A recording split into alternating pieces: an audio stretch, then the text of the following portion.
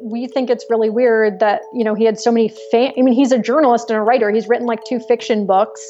Why they want to see his dick so badly? Like, do you know what I'm saying? Like, as if it's like a celebrity's dick. Hello and welcome to Freelance Pod. My name's Chandrika and I'll be your host. So yes, that is quite an episode title, isn't it?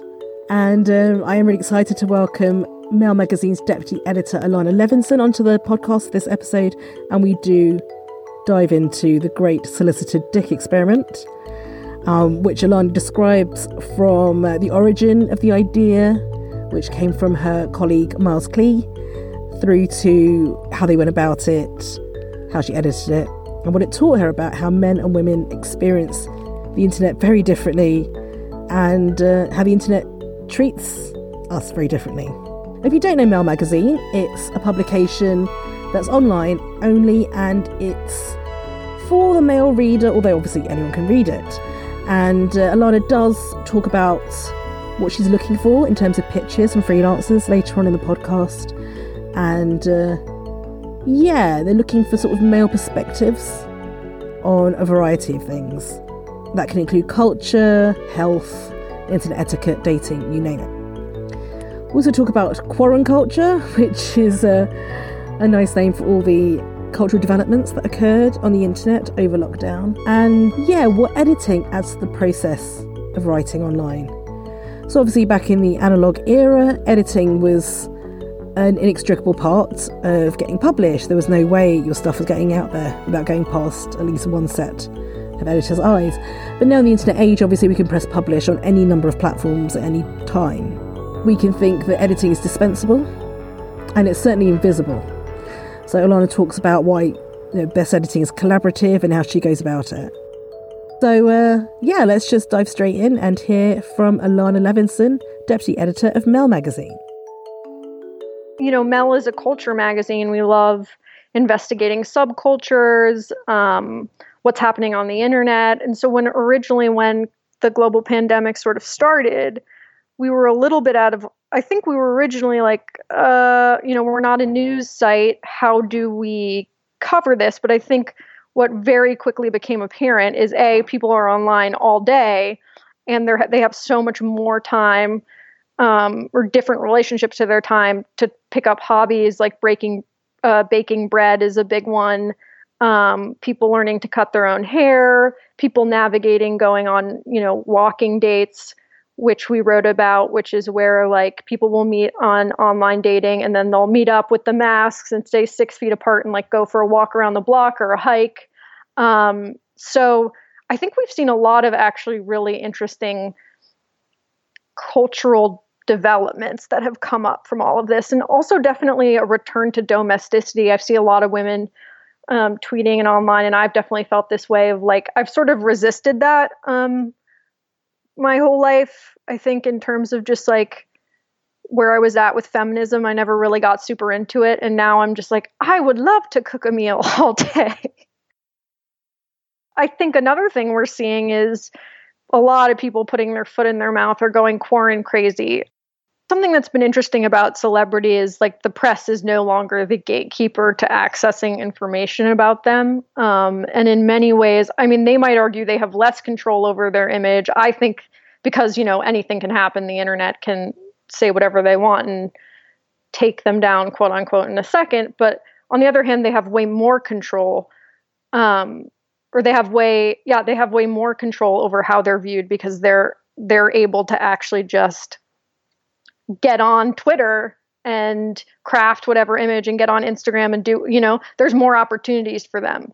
I think we're also seeing that across, it's most obvious with celebrities, but think about the way like a politician's tweet. The news story is now Joe Biden tweeted X, where before he used to have to go through the press to get whatever thing he was trying to say out there. I think politics and sports actually are very similar. In terms of, especially when it comes to election coverage.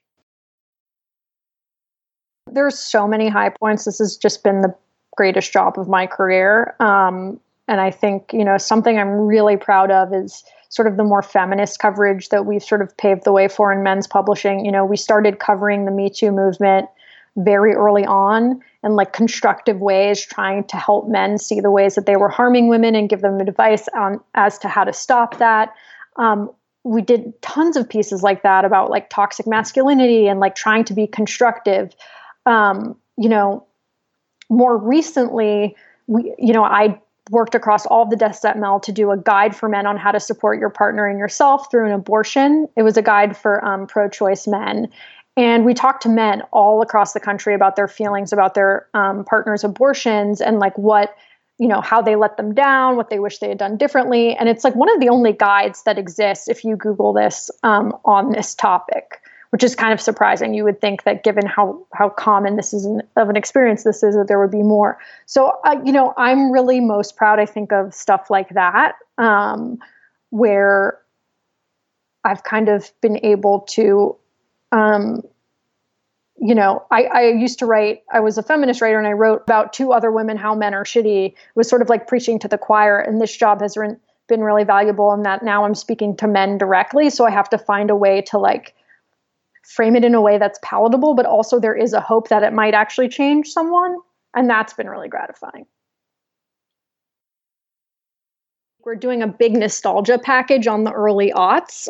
So typically every summer, there's a big summer entertainment package that like news organizations will do about the big summer movies. Obviously, that's not really happening right now. So we had this idea to sort of look back at the early aughts, which was a really interesting time for pop culture, particularly for millennials. And, one of our first pieces, we had our writer, Miles Klee, who's just really great writing about the internet and our culture more broadly. He did a piece about Frankie Muniz, who was the star of Malcolm in the Middle.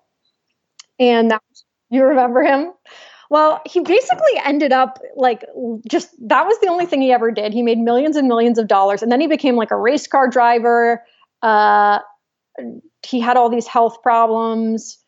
So he can't even really, he says he can't really remember being in Malcolm in the Middle because of his brain issues. And now he owns like an olive oil company.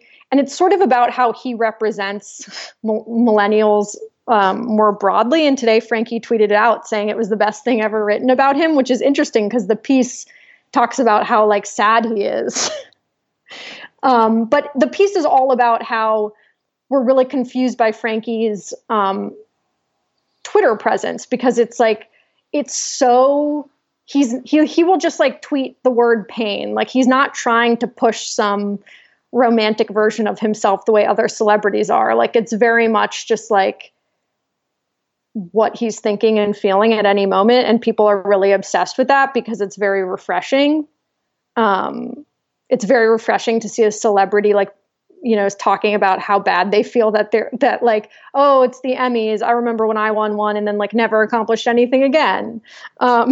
So I think like that really resonates with regular people that are used to seeing celebs like never show that kind of vulnerability. And if they do, it's always like a means to an end. Like they're doing it to still for their brand. And he doesn't care. He's like not in media anymore. Right. I remember the distinct switch. I remember getting the first computer in our house and having dial-up AOL and trying to go online. My mom screaming at me to get off because she had to call her friend and you couldn't use both at the same time. Like I have very vivid memories of my first time using the internet. And because I must have been 10, 11, 12. And I have seen the cultural change. So I think people that are my age, maybe a little bit older, they're very nostalgic people because we can still remember a time period in which things moved a lot slower. But we also are of the internet because that happened when we were coming of age. So I think that puts us in kind of an interesting position culturally. I mean, I wanted to be a journalist since I was 16. And I was at the age where when I started interning, I guess when would that have been? Like 2009, my first internship was at The Nation. I was a web intern, and I specifically applied to be the web intern because at that time it was easier to get a web internship. It was less prestigious, which is funny now because, and when we got there, they didn't have a Facebook page. They didn't have a Twitter. We helped them set that up. Like I actually remember a time period where Facebook wasn't like driving a news strategy. It didn't, and I mean, of course, The Nation is like sort of lefty print publication. So it's probably a little bit behind, but that's insane to me. Like I similarly had no idea what was to come. I also didn't really understand the journalist as the public figure. I think even more so than just like kind of the trauma of having to be online and being like so much of, especially if you're a woman, a person of color, and a journalist, like how much harassment you end up getting. I had no idea about that. I had no idea about probably the mental health toll of being online all the time. And lastly, of just like this pressure to be a brand and to be a public figure in addition to being a journalist is interesting to me. I don't think I fully saw that either. And, there are some people that just want to do journalism and don't really have any interest in, their personal lives being dragged up and all that stuff. And I know that's a specific kind of journalist, but I do think now that like we are public figures who cover public figures. And that's brings on a new set of challenges. And I totally agree. I mean, I was laid off twice before I was like 28, and I worked for like successful places. Like I also didn't really understand how unstable it was. So sorry, yeah, this is kind of a bummer, but I think that the reality of what it's like, I mean, I really thought I was reading about like Clay Felker, the famous New York Magazine editor, and like what their lifestyles were like. And I did think it's not the same as it was. And there are a lot of great things about that because, like there's a lot more representation in different kinds of people in media now that there weren't before. But also like, it actually seemed like you could have like a middle class to even upper middle class if you were at like Condé Nast lifestyle, and like, like they didn't have to work every day of the week and all that stuff. So it's changed immensely. So I'm obsessed with but I think back in the day, I might be wrong about this, but deputy, which is technically the level I'm at, you got a car that like drove you around, which is, I mean, on the other hand, this is why the industry, like it's like reprehensible that they were doing that. Like they were not running a lean business, and that's why media is where we're at. Like why would an editor need a town car? I don't even understand that. But it's like the difference between that and then people who came up with me where we were writing blogs about like our deepest traumas on the internet for $50 and like making companies millions in ad revenue is like harrowing, because I very much came up in journalism at the time of the like personal essay, and a lot of women were writing online and we were all writing about ourselves without like any really perspective on the impact that would have on the industry and also our own personal lives. So it just seems so divorced from like even people who were editors in like the early 2000s. There's an inflation, and rightly so, with, having a platform, and that would be writing in the Times or, writing to hundreds of thousands of followers as a journalist. That's having a large platform. And with that comes, a sense of power, and you have a lot of people that will listen to you. And I think that rightfully, like I do, on the other end, there are journalists that we see, particularly like on the right, but also on the left, who like literally believe they are being silenced. They'll have insane platforms and they'll have columns in the New York Times and they'll be like, I'm being silenced by the mob, which I always think is interesting because every single journalist working today have seen probably an insane amount of harassment, and like probably even worse than a lot of those people. But I've never seen that as me being silenced. You know what I'm saying? Like, I still think I have a big platform that I'm lucky to have, and that's part of what comes with it. Now, do I think it's taken too far? Absolutely. Do I think it's fair that as journalists, like, I get to be told that like someone wants to put my head in a jar? I don't. So I think it's sort of complicated. Oh, now people feel comfortable telling me they don't like what I say. You're not silenced. You're still allowed to say whatever you want. And it's unfortunate that now you have to actually be aware of how it impacts other people, and they can tell you they don't like it, and that's, in some ways like been a great thing. Like I remember when the main way to get feedback as a journalist was like a letter to the editor, and you wouldn't even see most of those. The interns are opening them. I definitely credit like social media and my Twitter to my career in general. Like that's what got the attention of a lot of editors that ended up hiring me for my writing. So I've always, it's like actually I'm doing the artist way right now, and I'm reevaluating my relationship with it, because in some ways I feel like I'm nothing without it. Like I'm not good enough to be one of those writers that doesn't have to be on Twitter commenting and doing all that stuff. And in some ways I'm super indebted to it, because it got me visibility that like I wouldn't have had otherwise. But on the other hand, I feel that it's like a very toxic space that I would like to not engage in all the time. And finding that balance has been really difficult. I remember I used to be a staff writer, and then I became an editor. So I stopped writing as much, but I would still tweet and have viral tweets from time to time. And like people that I would meet would just be like, I love your tweets. And it would always like make me sad, because I would be like, what about like the writing though? Or like the actual work I do? Like my tweets aren't my actual work, but I think that they also kind of are. What's interesting is like, I do tie a lot of my worth to writing, but I also always saw myself as an editor. And I think the career track editor is something that no longer really exists. I'm probably the last generation of it even happening. Like there used to be a time in journalism where like people wanted to be editors specifically, not necessarily writers. It wasn't like you just write for a long time, then you become an editor. It was a specific skill, and I still think it's a specific skill that's very different from writing, although all editors should write so that they understand what it's like. But so for me, like I feel most comfortable editing, and I get that same satisfaction from helping other people really kill it on a piece. But I do also feel that where I'm like, I spend all day making other people better.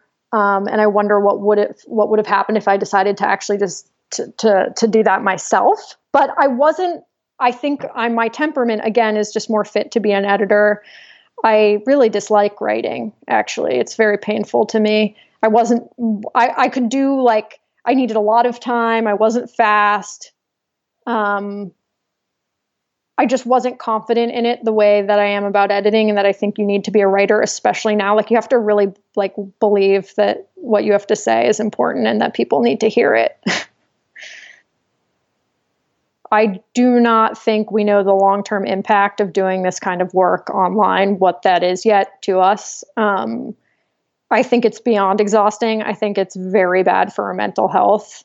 And I know that's like a weird conversation to have as journalists. Like in a lot of ways, we like see our industry as apart from others. Like we'll be rallying for better treatment of people in other industries, but like never look at, the impact that, writing 10 blogs a day and being harassed nonstop and, getting laid off, like the toll that takes on us as workers, and that we actually are workers, and that we deserve, rights and all of that other stuff. I think that's a conversation with all these newsrooms starting to unionize now that is starting to happen with my generation of journalists. And I'm really like proud of that. But I think we have so far to go.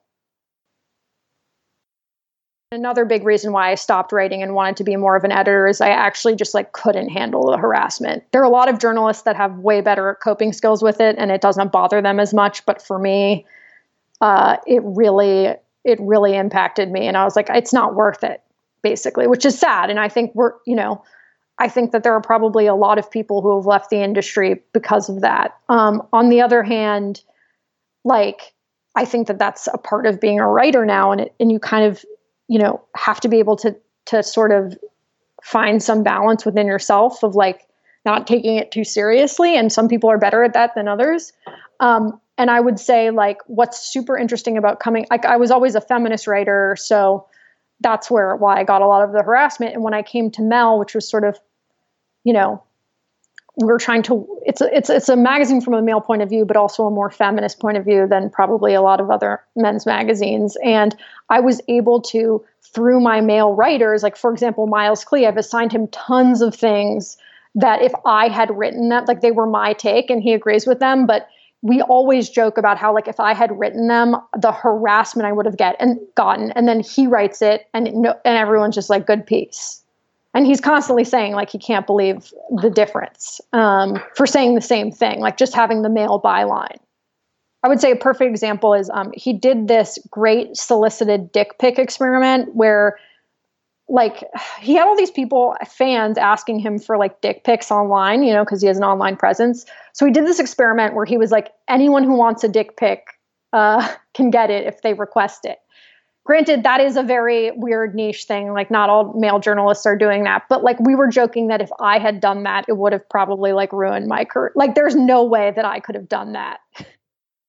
We only hear about unsolicited dick pics, and the idea that like people who have online profiles get asked for them is really interesting to me. So he did this sort of gonzo style piece called The Great Dick Pic Experiment. It was just him kind of writing about dick pics and them being solicited and what that means and blah, blah, blah. But like if I had decided to do like the tit pic experiment and send pictures of my tits out, like I feel like that would really impact my career negatively in a way that his was not. He got no harassment either. It wasn't like people were like, your dick is ugly. I bet that if I did it, it would have been like Reddit threads about my boobs and what's wrong with them. Again, this is all we don't know, but it was interesting to see them like want to try to cancel him for it. Like they were offended, but then they were like, but they couldn't because literally everyone had asked and wanted to see it. Does that make sense? We think it's really weird that, you know, he had so many he's a journalist and a writer. He's written like 2 fiction books. Why they want to see his dick so badly? Like, do you know what I'm saying? Like as if it's like a celebrity's dick. Well, I don't know if you've ever had the pleasure of editing like 4,000 words of a man writing about his own dick, but it's quite an experience. And it went through a lot of drafts and I had to just like, you know, I think cutting through so that it's not just a piece about like people telling him how great his dick looks.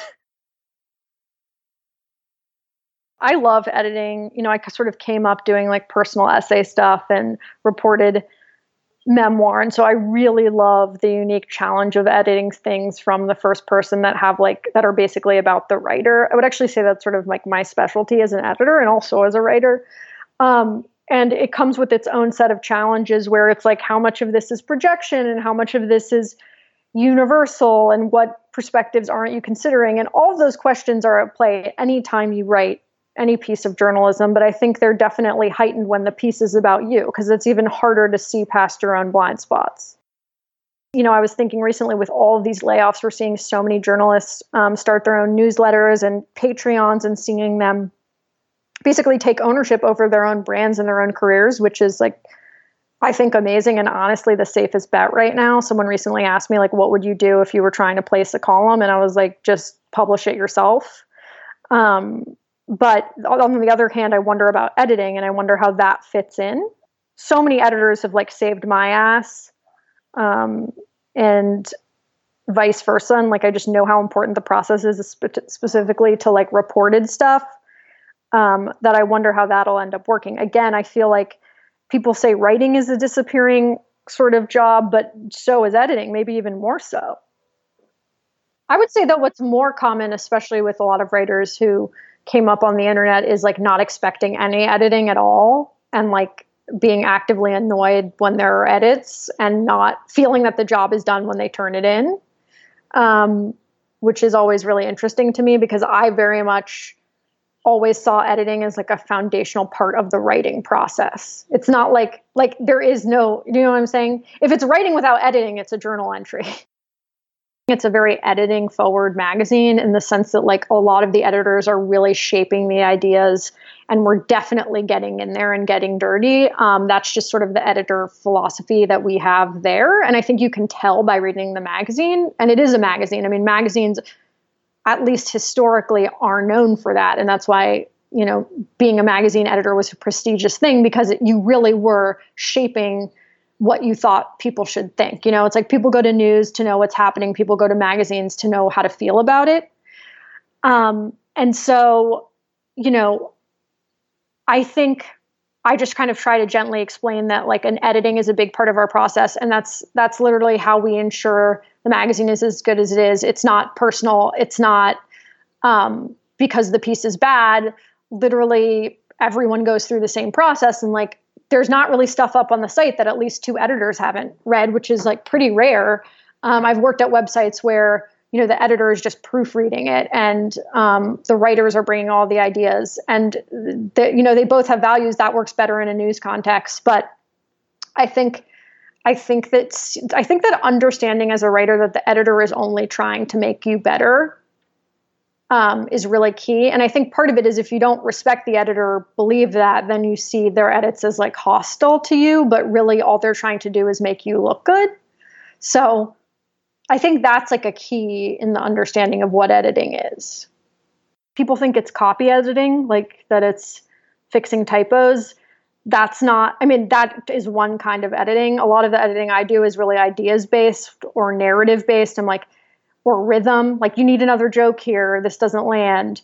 You start a narrative here and then you drop it off and you don't pick it up again. This idea doesn't really track. These 2 things you're saying don't make sense together. Like that kind of editing, which is more about thinking than it is about words. And I think that's a really important distinction too. Like I see my job as an editor to make the thinking of the piece sharper, first and foremost. Sometimes you turn something in and it doesn't need a lot of editing, but honestly, like editing is the safety net for the writer on their worst day. And even the best writer or the best thinker is going to have a bad day. And that's when the editor steps in and is like, I don't think you want to say it that way, or you shouldn't publish this at all. Yeah, like a big job of an editor is just saying no to putting things on the internet. Like you don't even really know that they ever did that job, but they're doing that a lot.